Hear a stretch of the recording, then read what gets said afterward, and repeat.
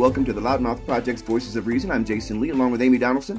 This week, we're continuing our Candidate Conversation series for Utah's Republican Gubernatorial Convention that's coming up on April 25th. We're extending invitations to all the candidates for governor and their running mates for lieutenant governor to be on our podcast and hopefully discuss their policy positions and why they think they're the best choice to lead the state's government. Joining us this week are Republicans Jan Garbett, she's a Utah businesswoman, and her running mate, Dr. Joseph Jarvis. He's the founder of the Utah Health Policy Project. Thank you for joining us. Thanks You're for having us. welcome. It's good to be here, Jason and Amy. Thank you. Jan, could you kind of start out, and I would have you, Dr. Jarvis, kind of follow up. Tell us a little bit about yourself and kind of what was the impetus for you deciding to want to run for governor?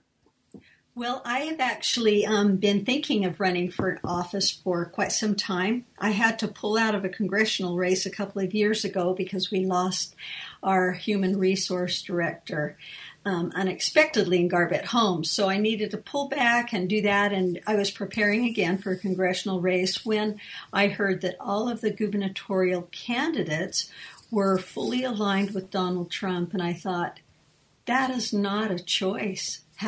Utah deserves to have a choice for a governor. While Donald Trump may be our president, he doesn't have to be president of Utah, too. And I was deciding to run for Congress this year because I felt so strongly that President Trump did not represent the values that have made us a prosperous nation. He doesn't display the values that I've known in the Republican Party my whole life, like integrity and equity, justice and the rule of law. These are all things that are the antithesis to who he was. And I want to tell my grandchildren a different story. So I got into a congressional race and eventually met Jan. And when she invited me to join her campaign, I couldn't have been happier to say yes. So, Jan, would you tell me a little bit about you personally, your background in business and also your family life? Sure. My husband and I started our business just shortly after we were married, over 40 years ago. And we were actually came from different backgrounds. I was in English and he was in history, and we found ourselves in home building and construction. And we have taken that business, this family business, through 4 decades and through recessions. And it's just been a fabulous journey. We've learned, in fact, in the last recession in 2008, what we could do even better. And we saw opportunities for being energy efficient home builders. So my husband and I have done that for years, and we've just also been involved and concerned about our community at the same time. So as we built homes, because we really care about air quality and about sustainable environments, we know that things can be done to make our world better. And so, your heart goes out to your community, and you think we could be doing things better in this state too, mm-hmm. and in our government. So I was excited to take on this challenge. And so what led you to ask Joe to join you? And then, Joe, if you wouldn't mind giving us a little bit of personal background on yourself. Okay. Well, Joe had actually reached out to me because he wanted to ask me about my experience in running for Congress before. And when I met with him and I found out about his qualifications and his lifelong career and expertise in healthcare, I was really excited. I ordered a book that he had written, and I learned from him some of his policies and his thoughts about healthcare reform, which is a big issue in my mind that needs to be solved. And it just has been neglected. And I just think the American people are being led down these rosy paths that are definitely not rosy. And we just don't know what to do about this. And so when I met Joe and learned about that, I was so intrigued that a doctor would actually talk about reform and talk about some of the things in his own field that aren't being done well. And then when the COVID crisis hit us, it just made sense. Wouldn't it be fabulous to have expertise in a governor and lieutenant governor combination that could handle this crisis, could help us understand how to get out of this crisis, because it is going to take us a long time to get out of this crisis, but also prepare us for the next time. And when I asked, I thought, wow, this would be so powerful to have somebody with expertise, not just politicians calling the shots. I was thrilled to invite Joe to actually be my lieutenant governor mate. An interesting parallel between Jan and myself. I, too, was an English major in college and met and married a history major. We did not end up building homes. My wife is an attorney. She started law school a week after our marriage, and I was 2 years behind her. We're the same age, but I had served an LDS mission, and undergraduate 2 years behind her and was accepted in where after completing a degree. Actually, Joe, we're losing you just a little bit. Will you restate what you told me where you were talking about your wife becoming an attorney? Yes, I met and married a history major, Annette, who started her study at law school a week after we got married. I had 2 years remaining on my undergraduate degree, so she was nearly finished with law school before I started medical training at the University of Utah. And I stayed here in Salt Lake City to complete not only that medical training, but also residencies in family practice, in occupational and environmental health, and in public health. My career has been principally in public health, both as a state and federal health officer, and also as a private consultant to businesses and government from Guam to New York on public health issues, especially outbreak control. So, I wanted to ask you one quick question. We got just about a minute to go. But Dr. Jarvis, as this kind of happened, and Jan kind of mentioned that it seems as though someone with your expertise is the kind of voice that could be very useful in situations like this, though we hope it doesn't have to happen, or more often, certainly. Just being able to know that you have this kind of background would be very helpful. Well, I am gratified that I can be of assistance, not just to Jan, but a lot of people have started reaching out and asking for advice and counsel, and that's great. I agree with you. I wish it didn't take a pandemic for people to look to public health. We in public health have been we've been the thin blue line, protecting the public against disease and premature death for over a century. It's one of the most successful enterprises in the history of science. I'm glad that people are finally recognizing how important this is. Let's use it from now on in a much more prospective way and not wait for the terribleness of a pandemic. Absolutely. When we come back, we'll continue and ask them about more of their policy issues and what's important to them and as they're running for governor and lieutenant governor. You're listening to Voices of Reason.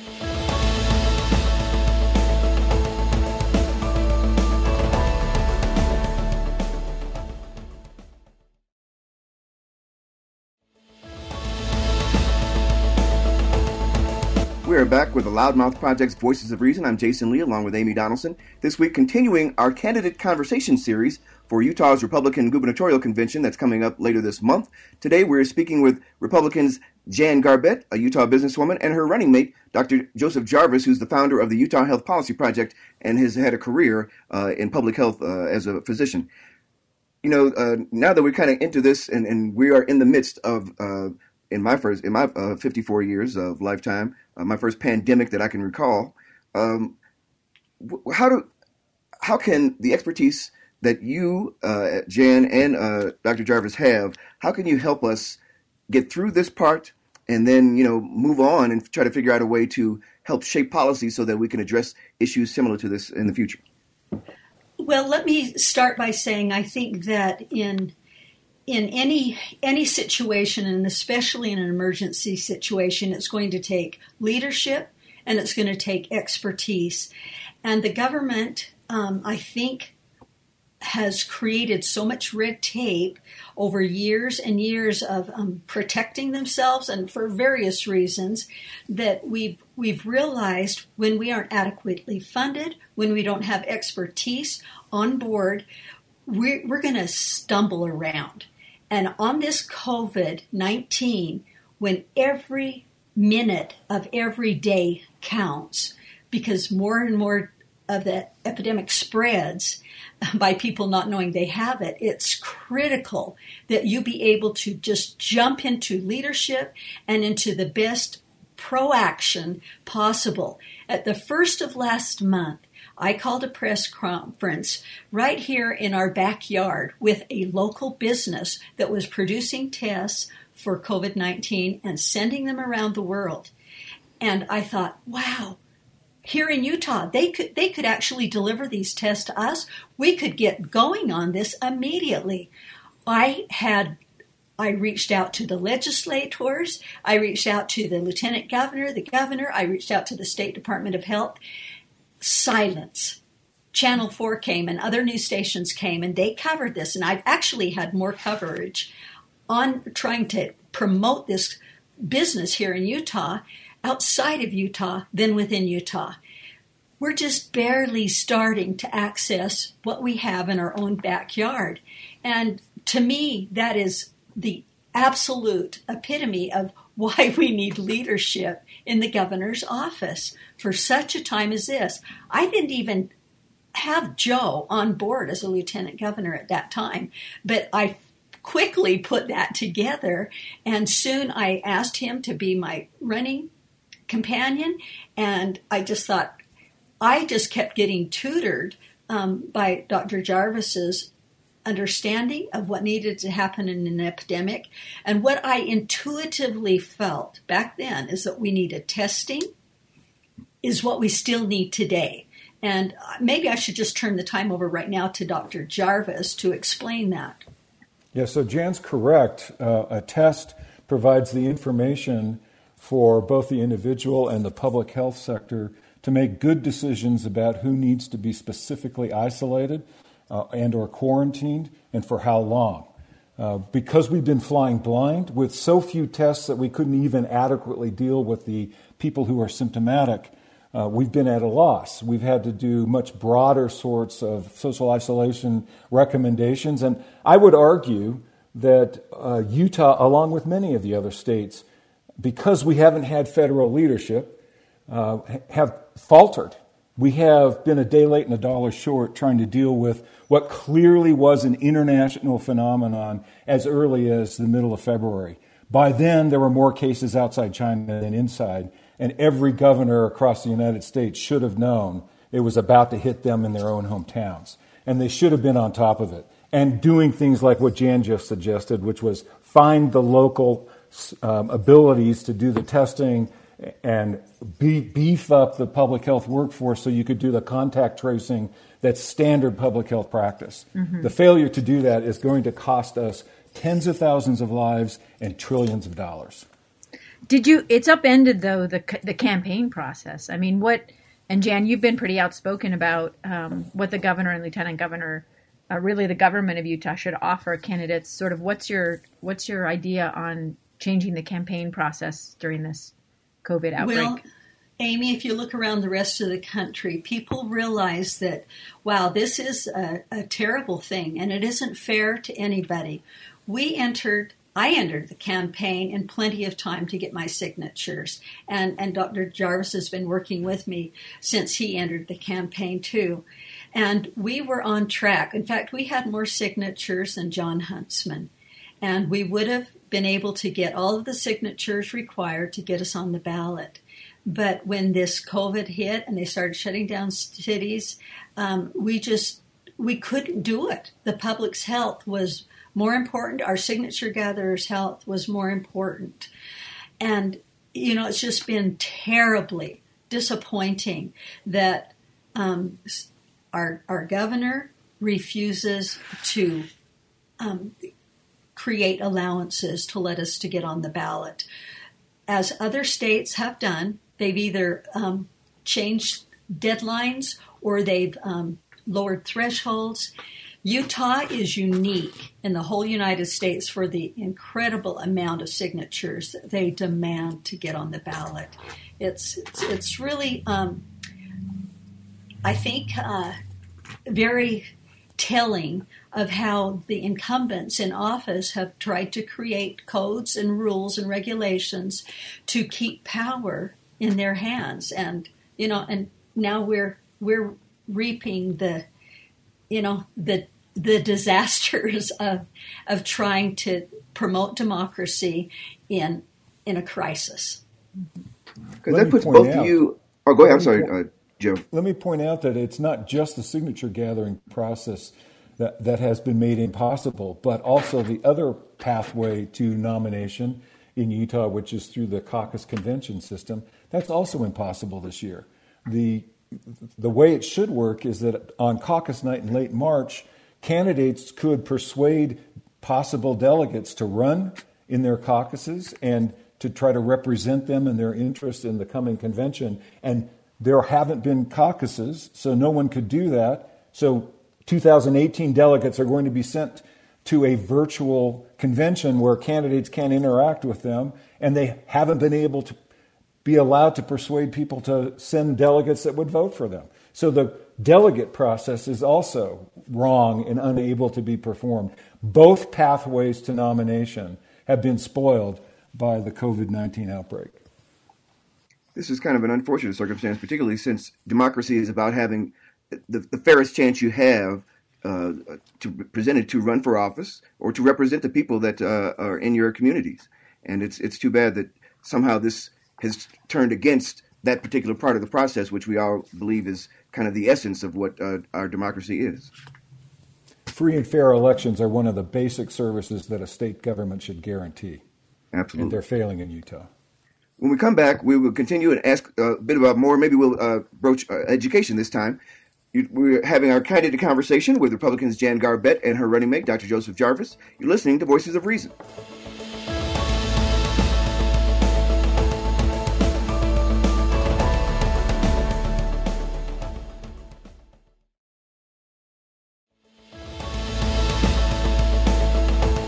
We are back with the Loudmouth Project's Voices of Reason. I'm Jason Lee, along with Amy Donaldson. This week we're speaking with Republicans Jan Garbett and her running mate, Dr. Joseph Jarvis. They are running for governor and lieutenant governor.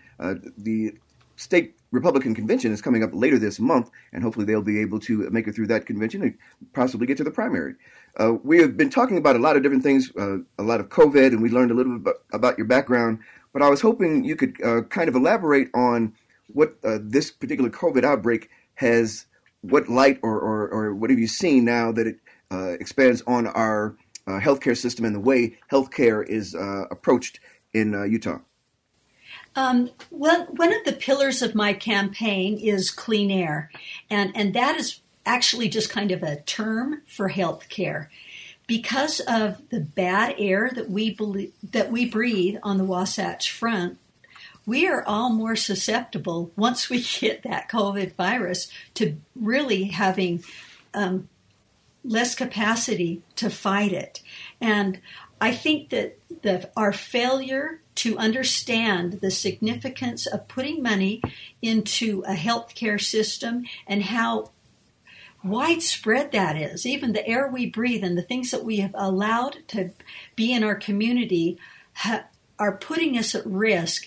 And I'd like Joe to tell a little bit more about that, and then even about how we could reform a healthcare system in the United States. I love Joe's thoughts about the money that we're putting into our healthcare system could actually, if it were spent right, we could all be covered.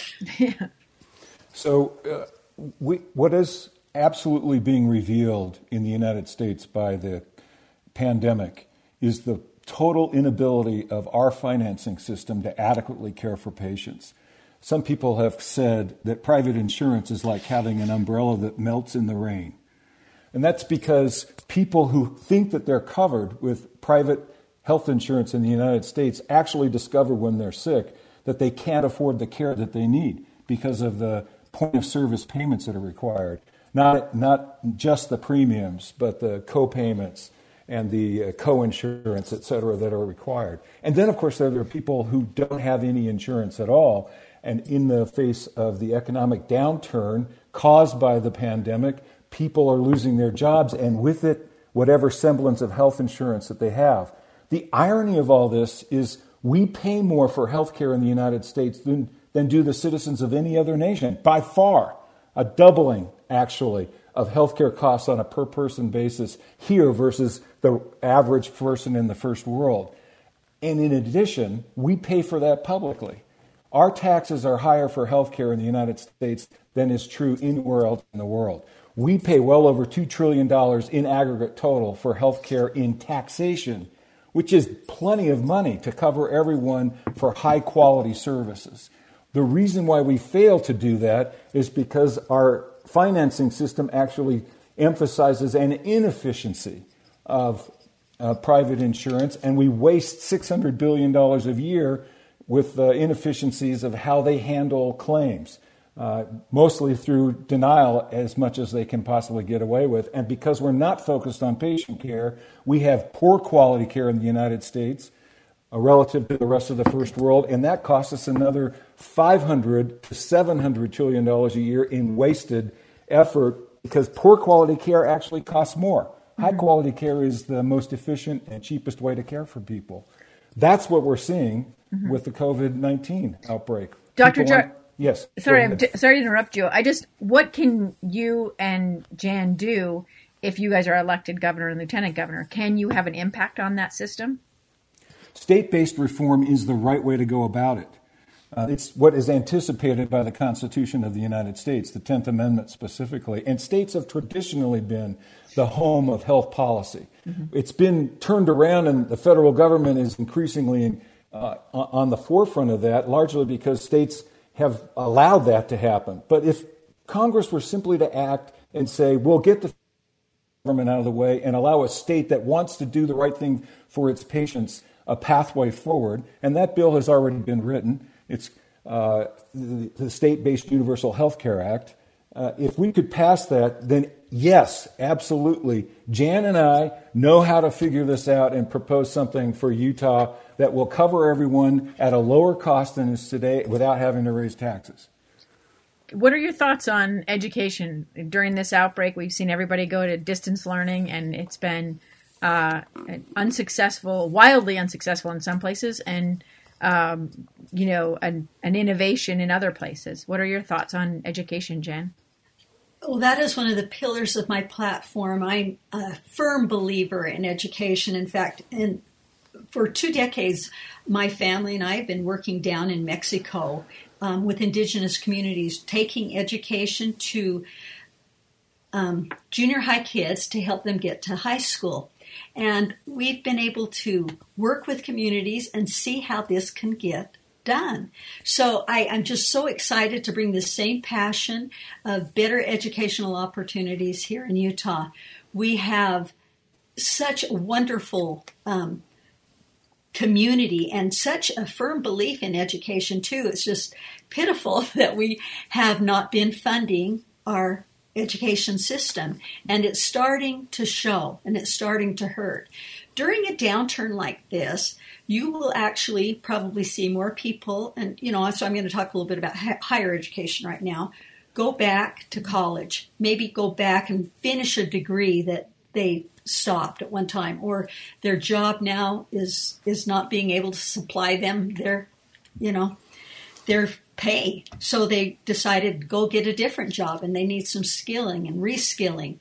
So I think there will be a lot of opportunities for an influx into higher education and trades work, and I'm excited to see that because I know personally in home construction, we are in desperate need of electricians, of plumbers, these skills that would pay really good money up front.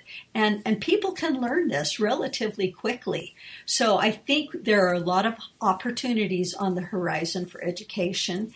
And I hope that, with the legislature just recently improving the WPU up to 6%, that when they get back into session, that they don't cut that.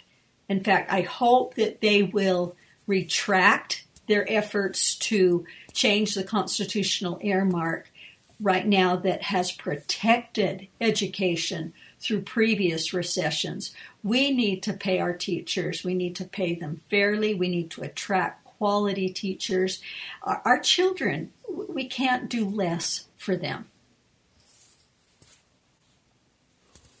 You know, when we come back, we'll have to ask you some of our lightning round questions, but I wanted to get a feel for a bit of more of the people that we're talking about, because obviously you have policies and you want to implement leadership, but it would be nice to know who it is we would be electing for our state's highest office.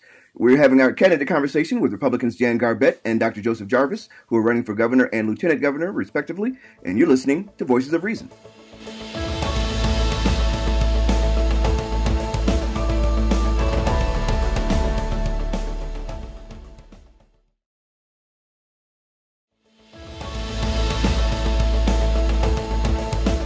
Welcome back to Voices of Reason. I am Jason Lee, along with Amy Donaldson. Today we're having a candidate conversation with Republican Jan Garbett, who's a Utah businesswoman, and her running mate, Dr. Joseph Jarvis.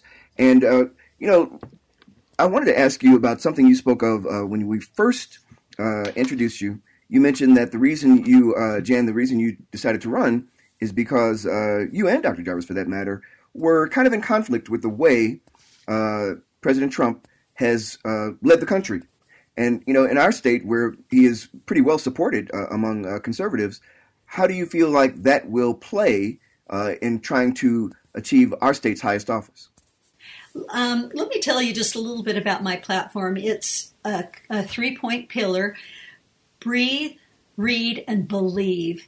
And as I mentioned before, this is why I decided to run. I think that we have the right and the responsibility as people to speak truth. And I don't think that Donald Trump does that. Whether we want it to be true or not, there are facts, there is science, and he does not tell the truth.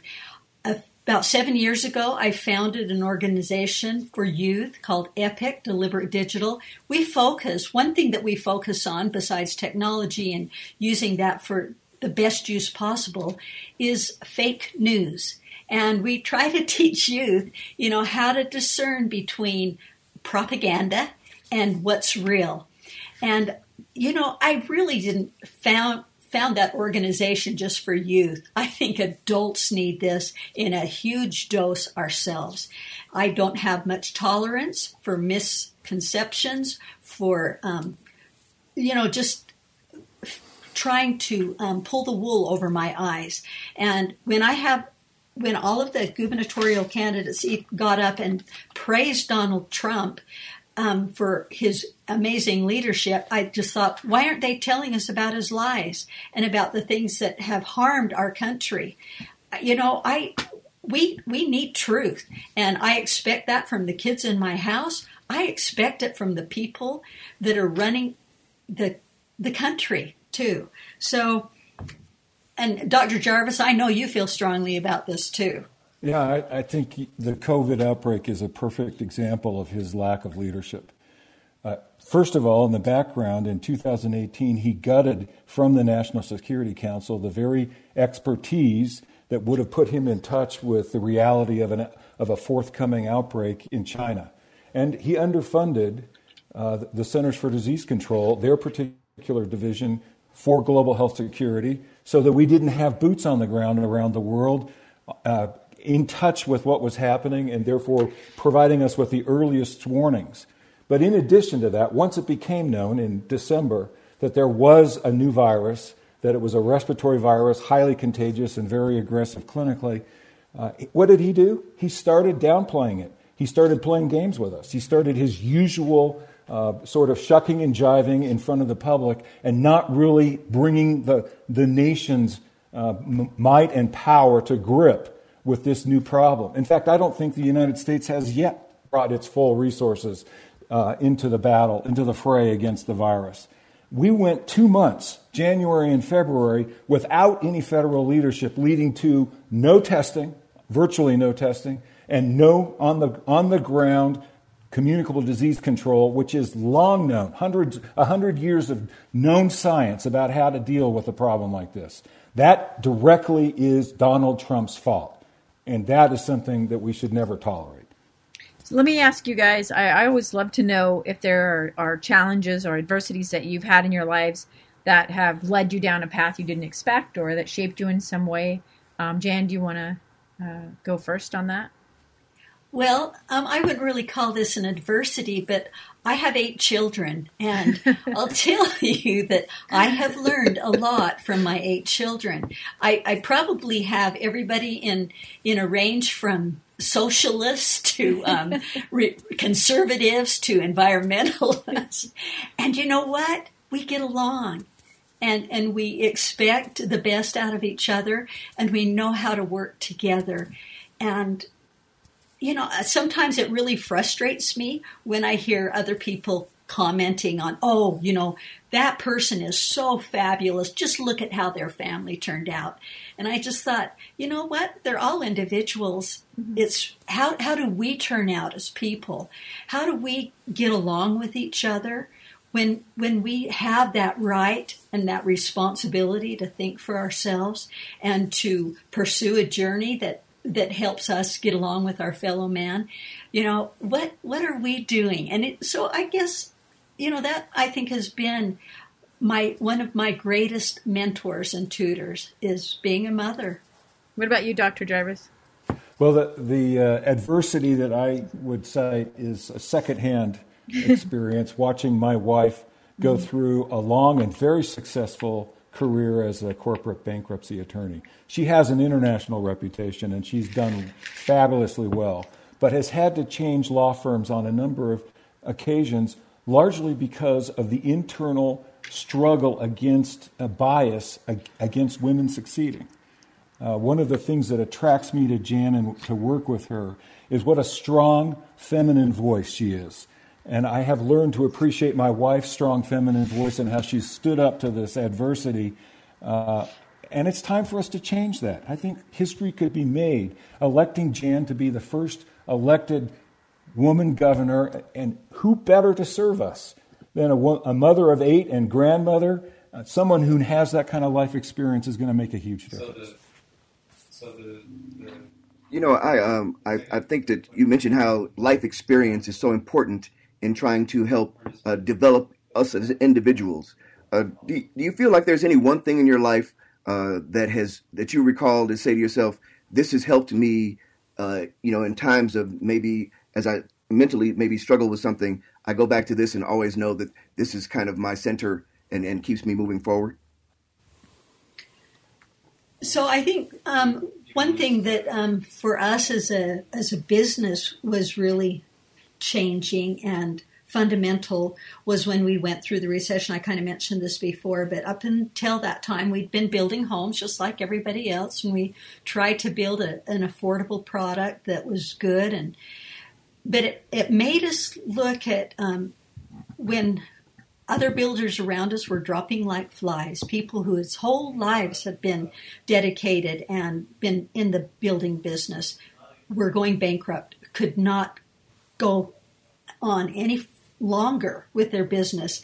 I felt we were so grateful that we were able to steer through that recession without firing anybody. We kept our employees, and in fact, with our employees, we figured out what service can we do that maybe an existing home can't offer somebody on the market. And we realized that we could build a tighter envelope. We could actually build a home that didn't pollute as much as an existing home. And the ways that, you can do that with new construction are really phenomenal. It's, sometimes you hear people say, oh, they don't build houses like they used to. And I'll say, and it's a good thing, we build them so much better than they used to. Homes are the number 2 polluters after automobiles. And you probably didn't realize that. But Garbett Homes, of their own volition, have been building these homes now for years, for over a decade. There is no reason why other builders can't build like we do. But our legislature, our governor's office, have refused to enact legislation that will protect us all and will actually help us all do better. And I just think it's time for a different attitude up in our legislative halls. And that is one thing that really inspires me.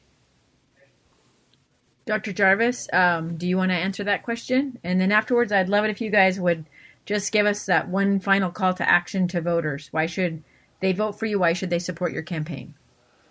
One of my foundational experiences is the opportunity I had to serve patients as an intern and a resident early in my career, getting some of my final training. I remember being at Primary Children's Hospital, not the new one, the old one up in the avenues, during a long winter when there were respiratory viruses raging through the community, and our intensive care unit was chock full of little kids who were struggling to breathe. I'd be up 36 hours in a row trying to meet those needs and help those families. That was a life-changing experience. It has caused me to always remember that the reason we do healthcare is to help people. It's not for any other reason. Thanks. And so why should voters support you guys, and what call to action would you offer? Well, I hope that as you've heard Dr. Jarvis talk about health care and present some possibilities that, there really are some solutions. And it's even without raising taxes. It's just better spending of your tax dollar. And I know that there are things that can be done in the home building industry, which we are so desperately in need of, that can be done practically for pennies or free. And, I just hope you can see that maybe there's some ideas out here besides the good old boys club that have been running this show for so long. Maybe there's some fresh ideas. Literally, we would be coming out of this COVID isolation now if the state had listened to me over a month ago. I really believe that. And I think, you have an opportunity, Utah, to make a choice, but you got to take more pro-action yourselves right now. You've got to go to people4jan.com and click on sign my petition to get Dr. Jarvis and myself on that ballot so that there is a choice.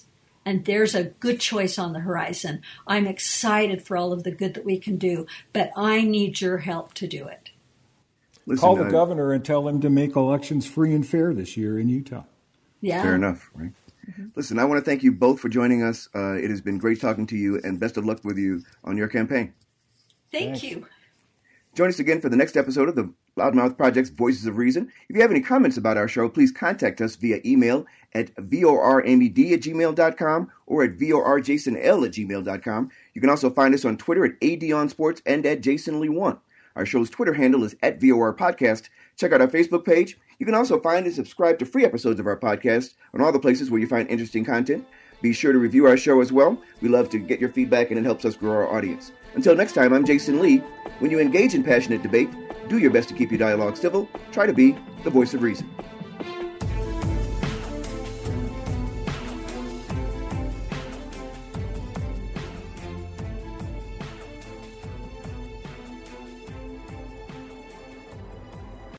Voices of Reason is a production of the Loudmouth Project.